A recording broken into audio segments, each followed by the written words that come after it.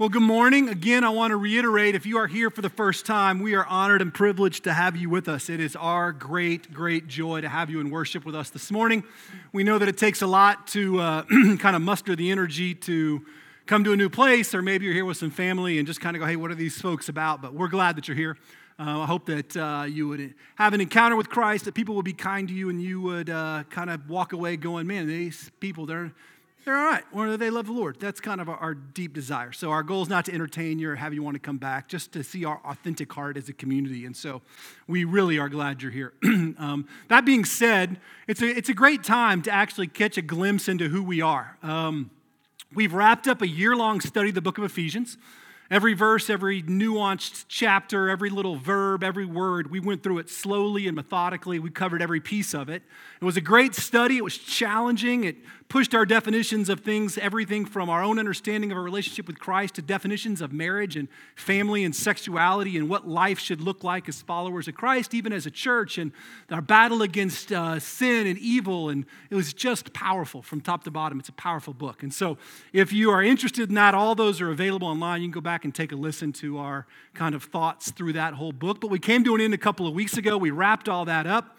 Brandon kind of launched us last week into a little bit of a sort of isolated message there, which I'm really grateful that he did, bridging the gap for us to start some new things. And so a lot of you have been asking, hey, what are we starting? What's new? Kind of what are we looking forward to? And we're in a season in our life. Every year when we come to this time of year, we pause for just a moment with whatever's going on, and we kind of do a little bit of self-examination. We look at where we've been in 2023 or the year before, and we cast a vision for where we feel like God is leading us in 2024. It's like a time where we get to kind of stop and pause and think and look back and reflect. And we also talk about in those things, what does it look like for us to be a church that's biblically committed to the Lord, like fully given our whole heart to the Lord. And we examine our things like our time and our resources and our finances and kind of all these different pieces. It's an important time of year for us. On November 21st, 12 years ago, we kind of launched this little idea. For some of us, this church, for some of us, that's a huge deal. For others of us, it's no big deal. But the fact that God has been faithful and sustained us and thrived us through these decade plus is unbelievable to me. I just can't believe anybody ever wanted to do this with us. And so, yet here we are. I tricked you into that, and now you're on this boat, and here we're floating down the river. And it's just an amazing time of year. And so that's what we're going to do. We're going to take a few weeks. We're going to pause. We're going to examine who we are as a church. We're going to talk about what it might mean to be the church that God is calling us to. We call this season stewardship. What that really means is that we're going to examine our hearts and lives and say, what is it going to take for us to go all in for the kingdom of God? Now, for those of you here the first time, I know what you're thinking. All you can hear is, the dude is about to ask us for money. Like that is about the conspiracy of I finally get up and I go to church and the dude is going to be like, hey man, listen, before you leave, so just do your little thumbprint here and leave your checking account information. We'd love to have you back next week. Not true. We're actually not talking about money at all.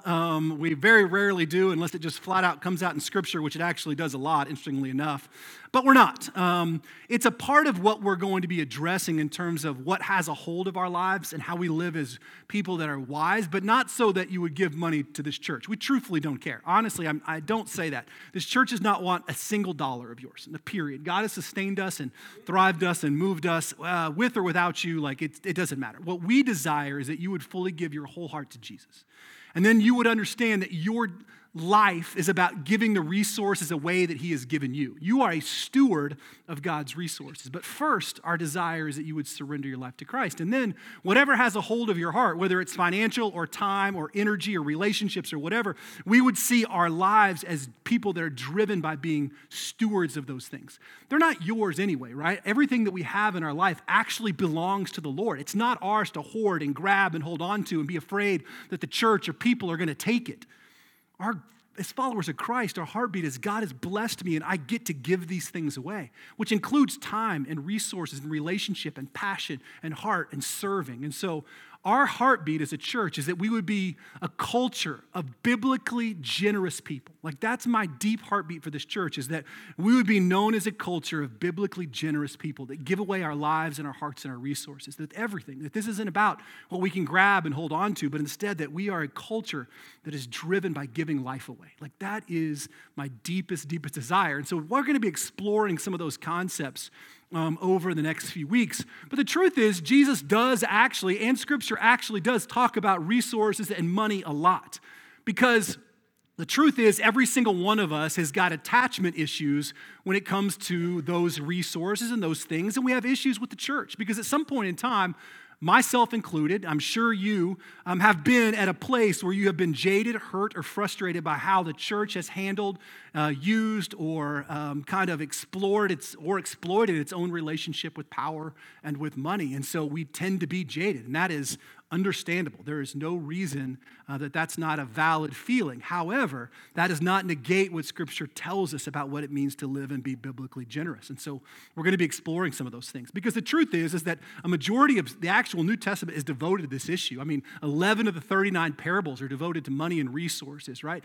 Of Jesus' own words, 33% of them are actually tied to some kind of giving away or shepherding or stewarding resources that are in our life. There's 800 verses in the Old Testament that are designed just around these topics. The truth is that God knows it's an issue for us.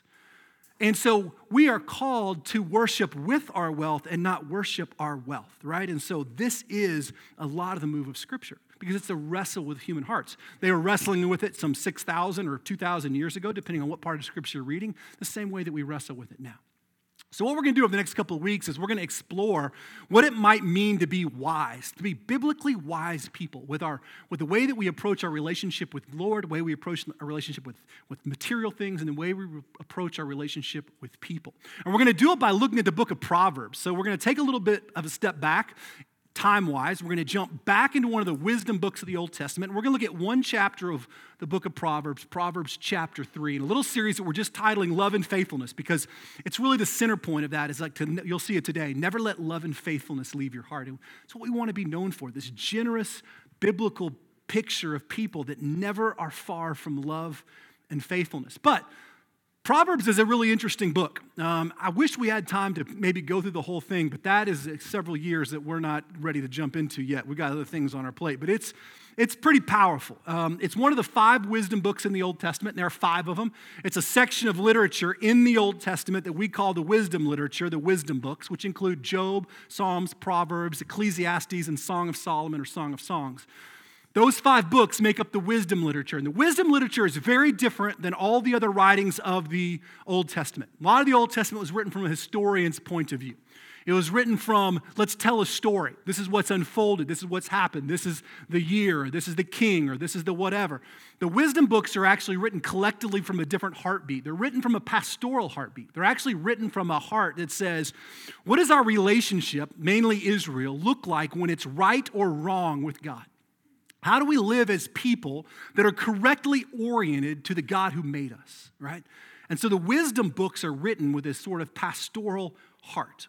Psalms, and you can even see it if you've read in those books, Psalms and Proverbs and Job, if you get into the interior of it, right? Ecclesiastes, right? The crying out that's part of that book and the declarations that's a part of it. Song of Solomon, the heartbeat of Solomon himself as he explores love and faithfulness and all these kind of pictures, right? So you can see just from the onset that these are different books, and Proverbs is right in the middle of that.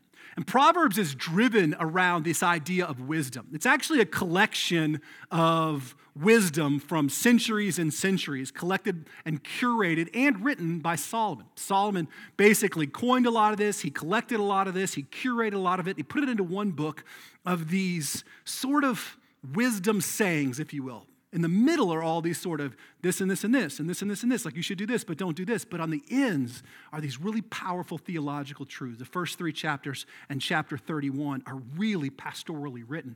And the rest are great little quippy, powerful truths. But the bookends of this thing are really powerful, and they're written from the deep wisdom perspective. And we're going to look at the last chapter of that little intro section, chapter 3. And we're going to explore this idea of wisdom.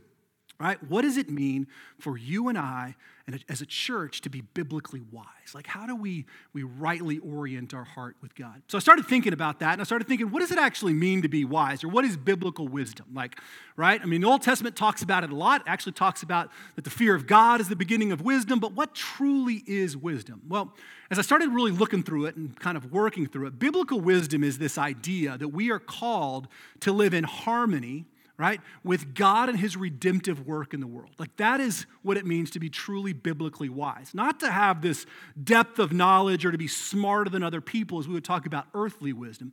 But biblical wisdom is actually the orientation of our human hearts to align in harmony with God so that we are in that harmony, that same beat, that same breath with the heartbeat of God's redemptive work. So what that simply means is this, is that the collective heart of the follower of Christ is to say, the wisdom means that I want my heart to beat in line with the heart of God. Like that no matter what the world says is right or wrong, I want my heart to be in harmony with God. That's what biblical wisdom means. It means that the creator of the universe, the God that formed the stars and breathed life into your lungs, as Psalm 139 says, the God that orders the world and oversees all things, that is sovereign and holy and mighty, has invited us into this place where we get to know his heart. And a wise person says, I don't want to do this on my own. I want my heart to beat in harmony with God's. Which means the things that God thinks about in terms of life, in terms of joy, in terms of servitude, in terms of resources, I want my heart to align with that. In terms of marriage, in terms of sexuality, in terms of passion, like I want my heart to beat in harmony with the heartbeat of God. That is a wise person. And if you look at the book of Proverbs, the entire book is really about that, how to line your heart up with the heartbeat of God. So that's what we're going to be exploring over the next few weeks. We're going to be talking about it in those terms. And we're going to talk about wisdom in terms of this, right? So this morning, we're going to talk about the wise trust the Lord. That's where we're going to be. Next week, we're going to talk about the wise honoring the Lord. And then the final week, we're going to be wrapping that up with the wise that will follow the Lord. But this morning, we're going to talk all about trust from a bunch of different angles and a bunch of different places. So if you've got your Bible, I want you to open up to Proverbs chapter 3. We're going to be in the first 8 verses this morning, and we're going to explore this idea of wisdom and this idea of trust. Like, what does it mean for a follower of Christ to truly trust the Lord? Like, all in, trust Jesus. Like, what would that look like, and why is that the wise place for my heart? So if you got your Bible, go ahead and open up. Let's take a few moments. Let's pray together. And then we are just going to jump right into this thing and see what happens. Lord, what a privilege to be here this morning. Lord, I recognize that we come here, as I mentioned earlier, from every different walk of life imaginable. Some of us are first-time guests. Some of us have been coming for the past 12 years. Some of us never miss. Lord, some of us are here in hurt. Some of us are here in joy. We're in all different places in our hearts. We've got a lot of fear, a lot of anxiety, a lot of worry. Some of us are in the middle of just lives of mediocrity. Some of us are in the greatest moments and the greatest seasons that we could ever imagine. But the beauty of who you are, I mean, one of the beautiful things of who you are, at least, is that you meet each of us right in the middle of our own life. You don't require us to fix everything or have all the answers or clean everything up or know all things. You just invite us into relationship with you. And you step into our world. It means you step into our fear. You step into our anxiety. Lord, you step into our worry. You step into our broken relationships, and you redeem all things. There is nothing that is beyond your redemptive hand. So this morning as we sit here, Lord, we ask you to teach our hearts. The fool tries to swim against the current of God, but the wise lines their heart and beats in harmony with the King of Kings. Lord, make us wise people.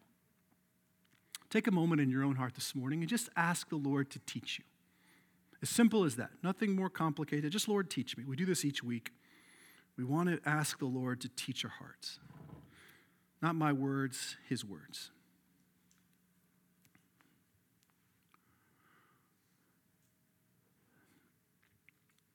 And take a moment and pray for somebody around you. We do this as well. We want to be in the habit of praying for other people. Everything that unfolds here on Sunday morning is not about you. Pray that God would move in them. Even if you don't know them, just pray for the person sitting in front of you or behind you or around you, or maybe it's your husband or your wife. Just pray for them. Say, God, move in this person's life. Draw them closer to you. Pray for that person.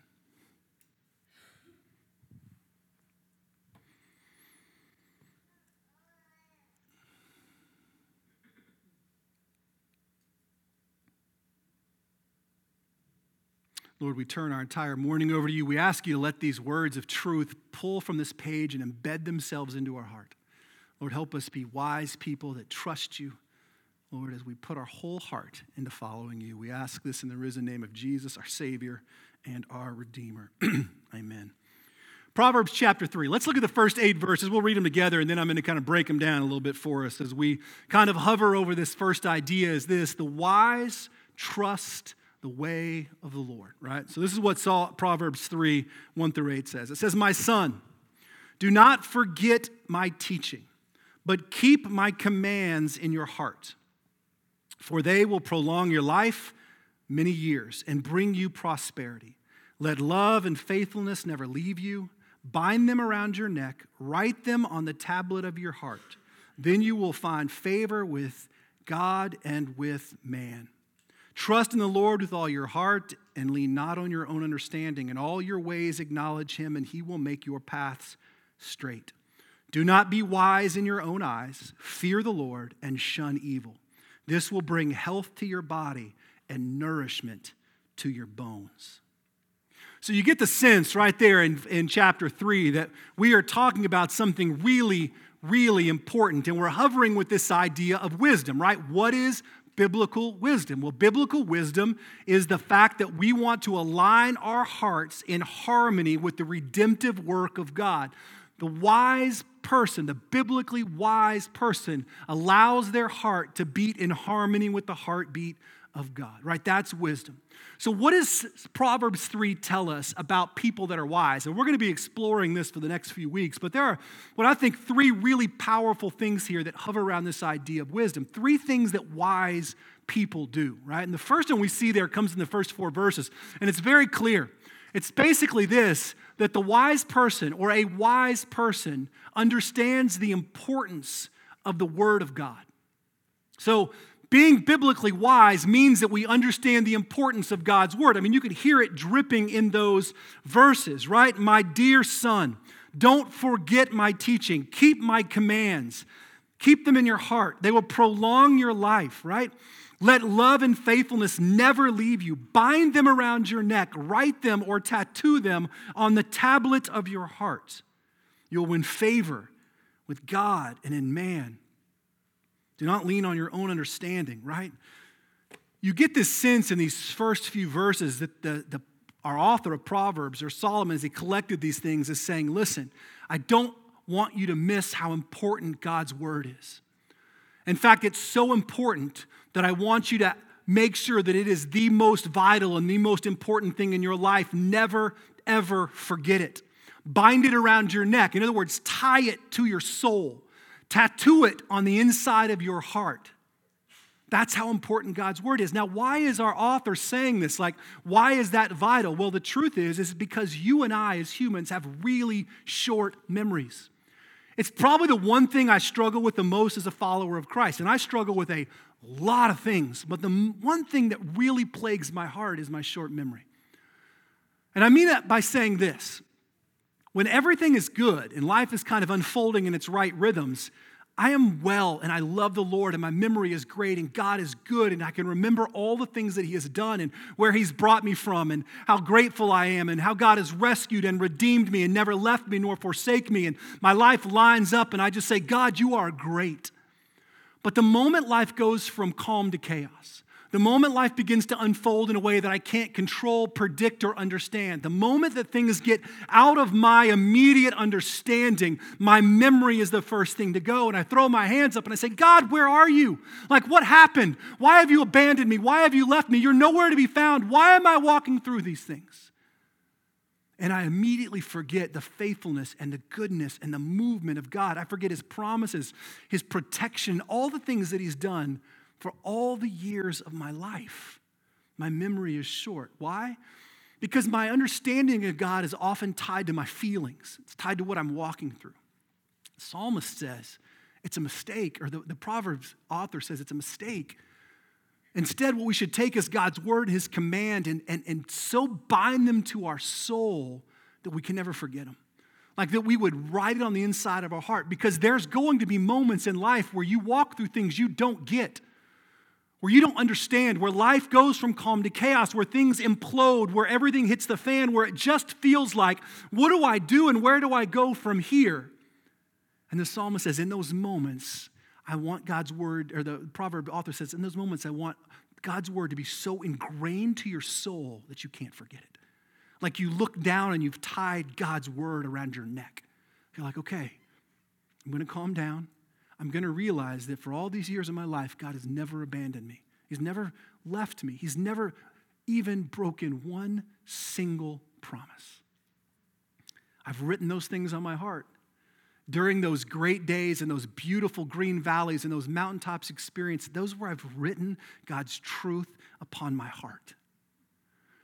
And what our author's saying is that there are times in life that are coming that are going to put those things to the test, that are going to push your long-term memory into short-term action. And he's saying the wise person, right? The wise person knows the importance of God's word.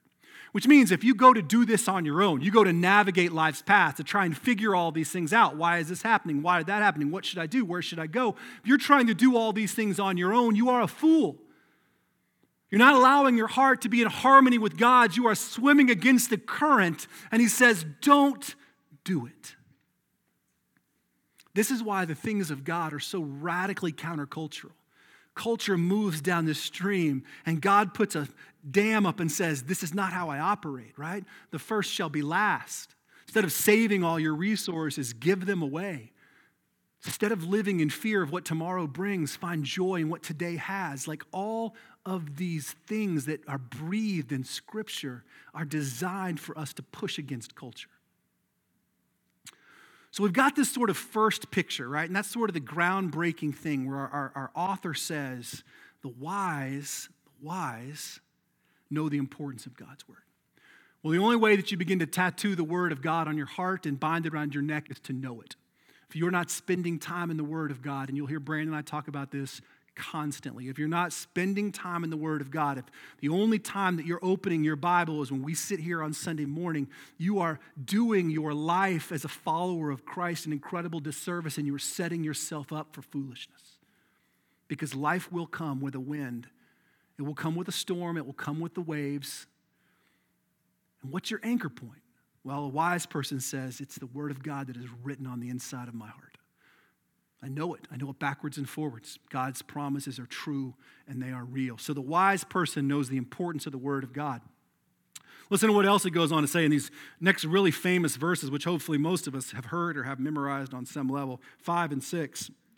He says, trust in the Lord with all your heart and lean not on your own understanding. In all your ways acknowledge him and he will make your path straight. So not only do the wise know the importance of the Word of God, but the wise truly trust in the Lord. And this word trust is a really interesting one. In fact, these verses here are really powerful. We could probably spend a full week kind of breaking them down, but we're going to look at them just a little bit from the surface this morning because we want to get to other things. But they're really powerful because that word trust is really hard. It shouldn't be, but it is. It's really hard because we're really, really, really good at trusting when everything is working. Like that is great. But the author says, trust in the Lord with all of your heart. So a wise person who trusts in the Lord with all of their heart. And that's the sort of catchword for me because I'm great at trusting the Lord with part of my heart. Like I'm really actually, and I'm not just saying I'm tooting my own horn, like I'm really good at trusting God with part of my life as long as I can control the other part. Like I'm great at it. I'm great at saying, God, I fully trust you, but I've got this money saved over here in case that doesn't go, we're all good. Or, God, I really, truly trust you, but here is plan B, plan C, and plan D. In case you don't show up, God, I am all in favor of you, but I am fully safe. I'm great at that. But that's not what this says at all. It says, trust the Lord with all of your heart. Because trusting the Lord with part of your heart is actually not trust at all. It's just comfort, right? It's secretly saying, God, I don't know that you can do this, so I'm going to take care of myself. That's all that's saying. It's me telling God, I don't think you're big enough, I don't think you can do it, or I don't think you will.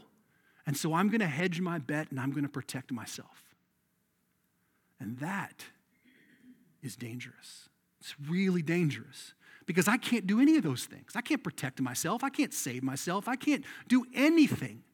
I'm just trying to comfort myself. What God says to us is that he is fully God. Like he knows the number of our days and the hairs on our head. He knows every breath we take before we draw it. He knows what we need. He knows every prayer before we ask it. And he's saying, trust me. And I'm saying, I'm good. I'm afraid.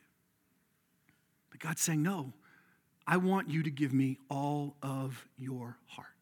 And a wise person says, okay. Even when things don't make sense, even when there's a ton of questions, we trust the Lord. Seasons are hard. We all have them. We run through a seasons where we just don't know what's around the bend, and going all in, trusting the Lord is not easy. And I don't say that tongue in cheek. And I've gone back and forth on whether or not to kind of do this morning, but I'm going to do it anyway because Brandon bet somebody I wouldn't, so I'm going to prove him wrong. Collect $5. It's been a hard season for us, personally. I ran into some medical things and again, if you're here for the first time, super sorry, about to get super personal. But only because, and also I'm going to caveat by saying this, none of you can be mad at me that I didn't tell you because I didn't tell anybody, so only a handful. I had a tough season medically this year personally. In late spring, I had a stroke, a real one, not like a small one, like a real one, like one that should have killed you. Lost most of my vision on the right side of my face for a while, not too long. It actually came back. Didn't know that's what it was. I'm young, 39, right? Joke never gets old, kills every time. Didn't know that's what it was. Wasn't quite sure, right? So went and saw all kinds of people, our very own Dr. Carnish with my eyesight and all kinds of folks. Saw, a neuro optometrist, all kinds of people. They did all kinds of tests, ran all kinds of MRIs, all kinds of things. Figured out that's what happened. And so the question became why and how do we begin to address this so that it doesn't happen again. My vision did come back. I still have some vision field loss to the down in here, but nothing substantial at all, which is great. Thanks to the Lord. They ran a bunch of tests, did everything from cardiologist to blood work and checked all those things, blood pressure. Everything came back about as it should. Nothing that they would be crazy alarmed about or saying, hey, this is the reason or these are the things. And so we were left with a ton of unanswered questions all spring, from February through about May. We had no real idea why or if it was going to happen again or what we could do. They put me on a little bit of medicine, but Meredith and I and the kids, we didn't really know. We were just kind of waiting. So we kept seeing cardiologists, kept seeing different folks, and they sent us some different places and found out essentially over the course of time, right about the end of May, that my heart is just basically trying to kill me. That's kind of the easiest way to frame it. It's got a couple of different issues going on with it, right? First is that I have this incredibly low heart rate. I'm not really sure when or where or how that started, but it's real low. Like if you're a medical doctor, which again, remember, in my freshman year in college, I was pre-med. So I had 2 poli-scis in English and history. So I'm really in tune with the doctors. Like we speak the same language. I switched to general studies, which is a much more difficult major. But, the rigors of medicine. So anyway. So basically I have these 2 conditions. The first is that I have this incredibly low heart rate, which is great if you're Lance Armstrong, Michael Phelps, or Treb Prater, apparently. Those names are all, they're all often mentioned in the same sentence athletically.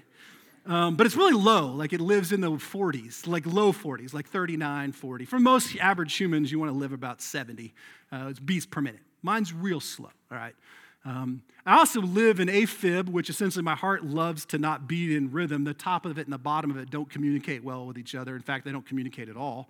And so I don't feel it. Most people that have irregular heartbeats or all things, they kind of understand it. It happens every now and again. Mine happens all the time. It never stops.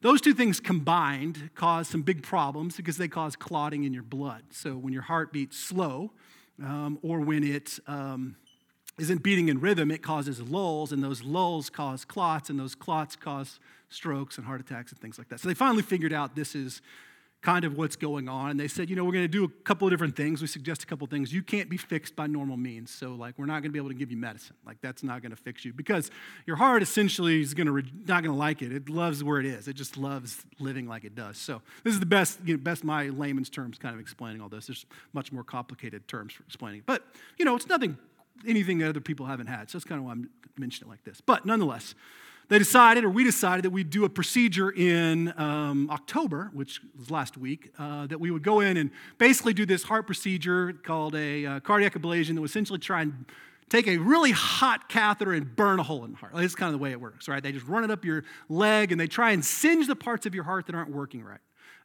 They can do this, and hopefully what that will do is it would control the irregular heartbeats and get it to beat right again, and then, life could kind of go on, and you'd be great, and works pretty good, and it's pretty uninvasive and those kind of things. And okay, that's great. We'll try that. No big deal. We'll schedule that. Scheduled it in October. Went in last Thursday, and to have that procedure done. So we meet with our doctor, who was about 12, by the way. He's like Doogie's dad. like Doogie's son. Doogie Howser had a son. He's my doctor, which is good, I guess, because he knows how to use his phone. My other cardiologist still reads. He uses a paper calendar like Brandon. And so I'd rather the guy on the phone that can read the latest journals. Anyway, nonetheless, he comes in. He's like, hey, man, we're going to do this procedure. It's going to be fine. No big deal. We're all good. They've got us all prepped. Again, it's not a huge deal, right? People have these things all the time. He said, I do have some concerns. Again, it's 6:30 in the morning on Thursday, and we're thinking this would have been nice to know a week ago, but nonetheless, he goes, here's my problem, is that I think when we do this, your heart rate's going to drop lower, and that's going to be a real problem. He said, now, maybe I'm being negative, and hopefully it won't, but if it does, we're going to have a problem. So, of course, Meredith and I are sitting there going, well, okay, what does that mean? He goes, there's a pretty significant chance that when we do this, it's going to drop so low that we're going to have to put a pacemaker in. We don't like to put them in. You're under 50, and that shouldn't be something you go through. But the truth is, I'm not sure you can live without it if it happens. So I said, all right, well, I guess I'm all dressed up or actually completely naked. So whatever you say, I'm vulnerable here, my man. So Doogie says, yeah, that's what we're going to do. So long story really short, they go through the first process. Put me under, do the whole thing, knock you out, wheel you back in, say, hey, look, you made it, but we have a temporary thing put on the right side where we kind of monitor your heartbeat. That lasted about an hour, and they came back in and said, we need to go now, actually, and we're going to put this thing in now. And so they wheel me back in, put me back under. This is last Thursday, and they put this pacemaker in, right, which come to find out is just supposed to basically watch my heart, and at the end of the day, the design is it doesn't fix anything. It just, when it beats irregularly, it sends these kind of pulses to your heart and gets it beating back in rhythm. So in theory, this should help with everything. It's not going to solve everything. There's no real solving for anything that I have. It's just supposed to help me not have any of these other issues over time. Now, this is not a woe is me. It's just the reality that last Thursday when sweet Brandon told me I wasn't feeling well, or last Sunday wasn't feeling well, I literally felt like I got run over by a truck twice. And so I'm better, feeling better, a little sore, can't do a lot of things yet, but will be able to soon, in theory.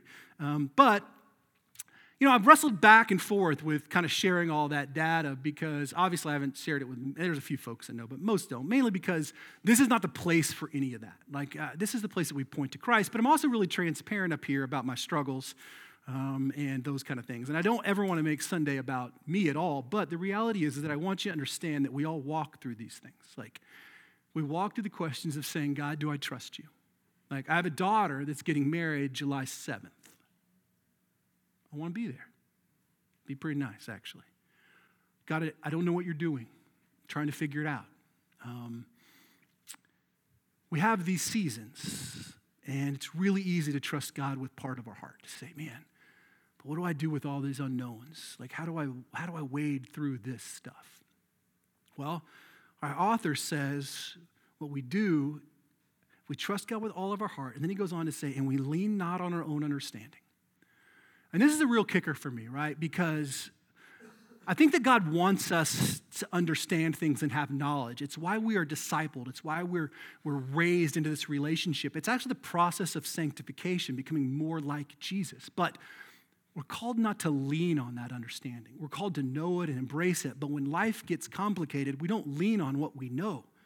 right? The book of Isaiah, chapter 55, says that God's ways are higher than our ways. His thoughts are higher than our thoughts. As high as the heavens are above the earth, so God's thoughts and his ways are higher than ours. What that means is that God has this infinite knowledge and resources of every day, of every breath, of every life. And I have this incredibly limited understanding that's focused just mainly on my own life, on what I get and what I understand and what I can put my finger on. It has the very here and now. And it has what my short-term memory can conjure up. And if I lean on that, I'm going to be afraid. And if I lean on that understanding, I'm not going to have answers. But what God says, the wise person does, is the wise person says, I trust you with all of my heart, and I lean on you and not me. Meaning I know that your ways are bigger. Means I know that you can redeem anything. That even the most broken human relationship is redeemable by you. That even the most broken pieces, they're able to be pulled together by you and formed into something incredibly beautiful. Right? Like, you are beyond my understanding. And he goes on to say, and that person, that wise person that trusts and doesn't lean on their understanding, acknowledges the Lord. And I love that part because it's the part that comes to action. The acknowledging of God is the action. I can say that I trust the Lord with all my heart. I can say that I lean not on my own understanding. But do I acknowledge it? Do I truly let that come out of my mouth and out of my life to say, God, I know you are who you say you are. You have never failed me. From the day I gave my life to you until now, you have never, ever dropped a promise. You have never turned your back. You have never forsaken me. You have never, ever left me. So I acknowledge that you are God and I am not. That you can control the things that I can't. That you hold the sun and the moon in your very palm of your hand. I acknowledge that and I trust that. And what does the author say will happen? He says that God will make your path straight, or he will direct your path, depending on your translation. Actually, it can be both. You know what he doesn't say? And God will fix it. God will make it better. Doesn't say that at all. He says that when you trust and when you don't lean on your own understanding and when you acknowledge him, he will direct your path. He will make it straight. In other words, he will be the one that leads you. And that path may not always be easy to walk. That path may walk you right through the valley of the shadow of death. But you're not navigating it alone. Right? The Lord will direct it. And the wise person, right, that we talked about, wisdom, right, that wants their heart to beat in harmony with God, wants to be led by the Lord. Do you think I want to navigate the valley of the shadow of death by myself? Or would you rather have the one who made it, who created it, who walks you through it? That's the wise person. So the wise trust in the Lord, right? The wise acknowledge and understand the importance of God's word. The wise that trust the Lord goes on to say the wise essentially fear the Lord. Look at verse 8 and 9. Or let's go 7 and 8. Do not be wise in your own eyes, right? What does that have? No, don't do that. That's terrible. Fear the Lord and shun evil. Fear the Lord is interesting, right? Because most of us don't understand the idea. But the Old Testament's actually full of this idea because biblical wisdom in the Old Testament is built around fearing the Lord, and the New Testament's built around trusting and putting our hope and faith in Jesus. But they're both actually the same thing because fear is not about this sort of petrifying terror. Like when we think about fear, sometimes we think about standing on the edge of a cliff. I'm super afraid. I don't want to step off, or I'm afraid of snakes or night terrors or whatever it is. That fear that seizes us, those things are what we equate with fear. But fear in the Old Testament, when tied to the Lord, is actually not about like the emotion of fear. It's really about two things. It's about reverence and it's about wisdom. About reverence, and about worship.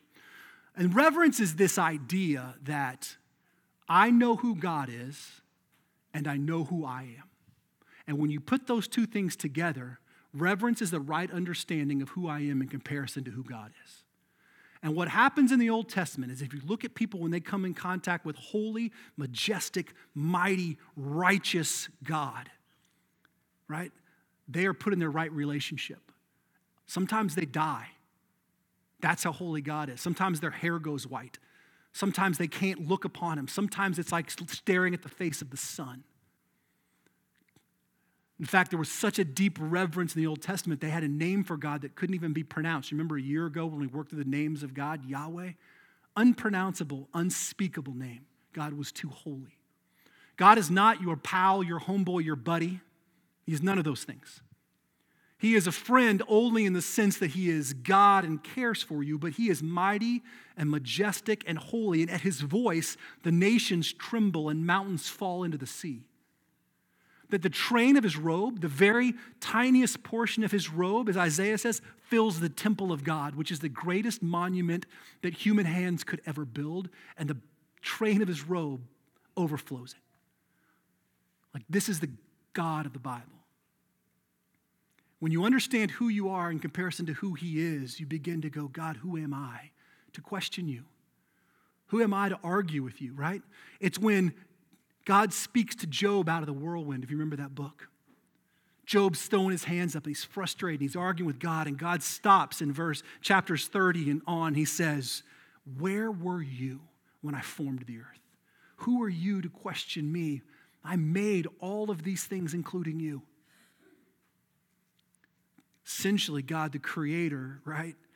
In comparison to just created person, we recognize reverence. And that reverence in Scripture always ends in one place. It ends in worship.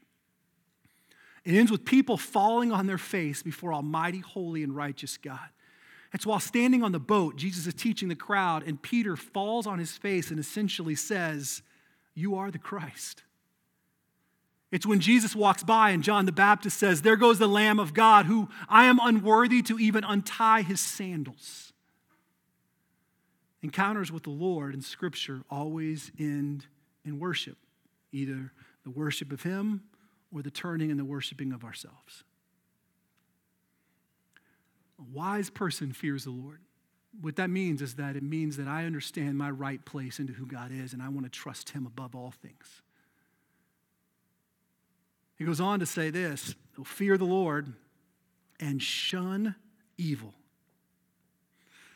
So a wise person doesn't play with evil. A wise person doesn't toy with evil. A wise person doesn't poke around with it. A wise person has nothing to do with it, right? James talks about it in terms of this. He says, resist the devil, right? And he will flee from you. The idea simply being this is that, we talked about this a lot in Ephesians, so I won't get into it this morning, but Satan, the devil, evil, they're very real. And there is a war that is being waged over your life and mine. Scripture is clear about it. We have to acknowledge it. And the whole end of Ephesians chapter 6 is talking about the war that is going around us spiritually, but that war begins with understanding that it's real and that it's not to be trifled with or toyed with. Sin is not a game. It's not something we do and kind of play around with until we're 25 and get married and decide we're going to come back to church at 30, and then God says, oh, you were young, it's fine. Sin is death. It's not a game, it's not a joke. It's not even a joke now where you are. If you're playing with things in your life that are evil, and I'm not talking about like the crazy deep evil. I'm talking about anything that is not of the heartbeat of God. Right? We're living as fools. And God says the wise person shuns it. Says, I can't have anything to do with things that aren't a part of who God is. I'm not going to let pornography and these other things be a part of my life or my story. I'm not going to let the whispers of the world.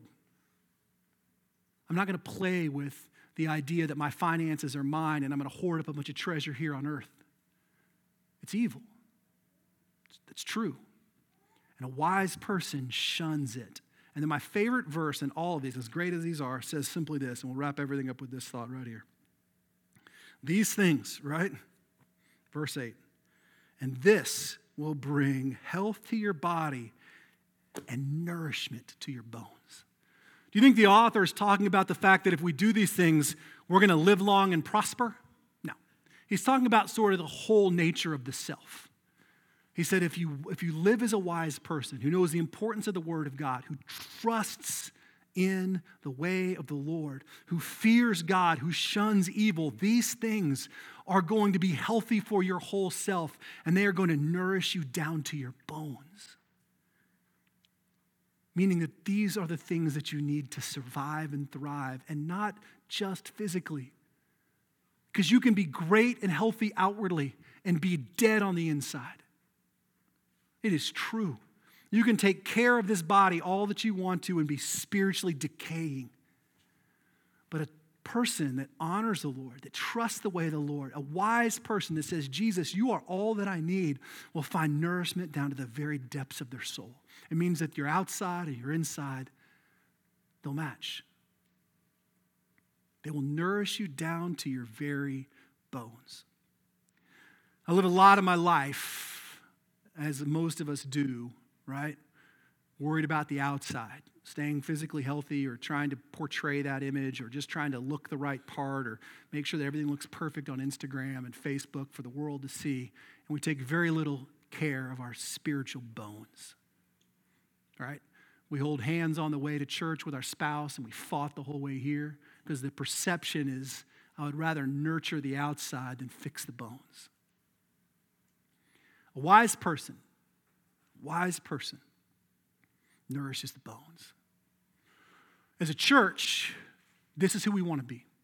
We want to be a people that are wise, that have created this biblically beautiful picture of generous hospitality. We want to trust God when all things don't make sense, with all of our heart, not just part of it. We want to believe that God can redeem all things. We want to lean not on our own understanding. We want to believe and trust in the God who can still do the miraculous and still does the miraculous. We want to live with a healthy understanding that God is holy and mighty and reverent, and that we are just simple sinners that he has rescued and redeemed and called to a better way of life. We want to be spiritually healthy from the tips of our head down to the bottom of our toes, to the inner workings of our heart, down to the deepest part of our bones. When we talk about stewardship and kind of overseeing God's resources, it doesn't begin by just simply giving things away. It begins by being spiritually healthy. This is where I want your heart to begin. And we're stepping into this incredible season, this Advent, this picture, this reminder that Christ came and has promised to come again. Like, this is a great season to stop and say, God, am I fully giving my life to you? And if not, what would it take, right? To bind love and faithfulness around your neck and tattoo them to the inside of your heart, because the wise trust the way of the Lord. Let's pray together. Lord, we thank you for the privilege and joy of gathering in this place together, of opening your word, of living with honest transparency and understanding that we're deeply in need of whole spiritual health. Health that truly begins with our heart, echoes down through our soul. That we don't just want to look good on the outside, but Lord, we want to be spiritually healthy. But more so, Lord, we want to be wise. We don't want the world to have a hold of us. We don't want the enemy to whisper things to our souls and to our heartbeat. We want to believe you. We want to trust you. We want to honor you. Lord, me of all people will admit that I am really good at trusting you with part of my heart. But when things get complicated, I get afraid. I worry, I get anxious. But I know you. I know that you have never failed me, and I know that you've never failed anyone here. That your ways are bigger and better than our ways. That your thoughts are higher than our thoughts. That you are perfect and holy and mighty and righteous. And I want my heart to beat in harmony with yours. And so, Lord, let us be a wise people who pursue Christ so that our hearts may beat in harmony with the redemptive work of God. For you are our King, and we trust the ways of the Lord. Nourish our bones. Let's stand together and close our time in worship this morning.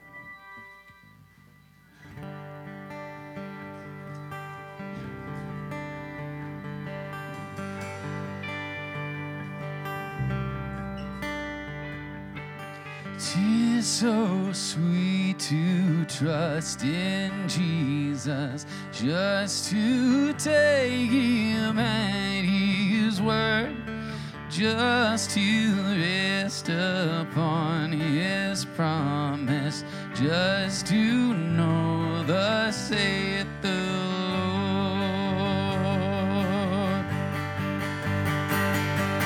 Jesus, Jesus, how I trust him, how I prove him more and more.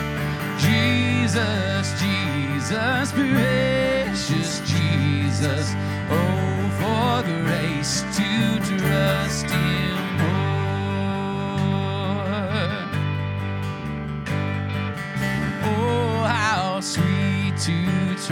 trust in Jesus, just to trust His cleansing blood, just in simple faith to plunge me neath the healing, cleansing flood.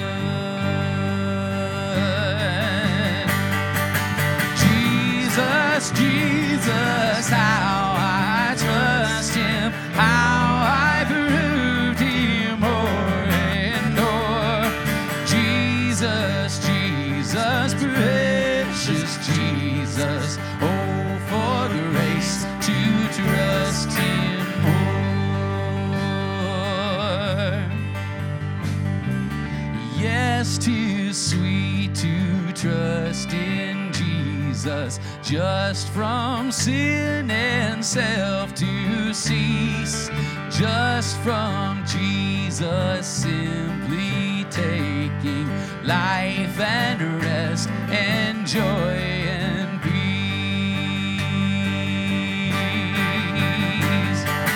Jesus, Jesus, how I trust Him, how I prove Him o'er and o'er. Jesus, Jesus, precious Jesus, oh, for grace to trust Him more. Amen. Let's give the Lord a hand this morning. So our hope is that as you walk out of this place, you'll be empowered by the Word of God to be people that fully and totally trust the way of the Lord. Like, let your heart beat in the harmony with the heartbeat of God's, and this will nourish you down to your bones. Go in peace.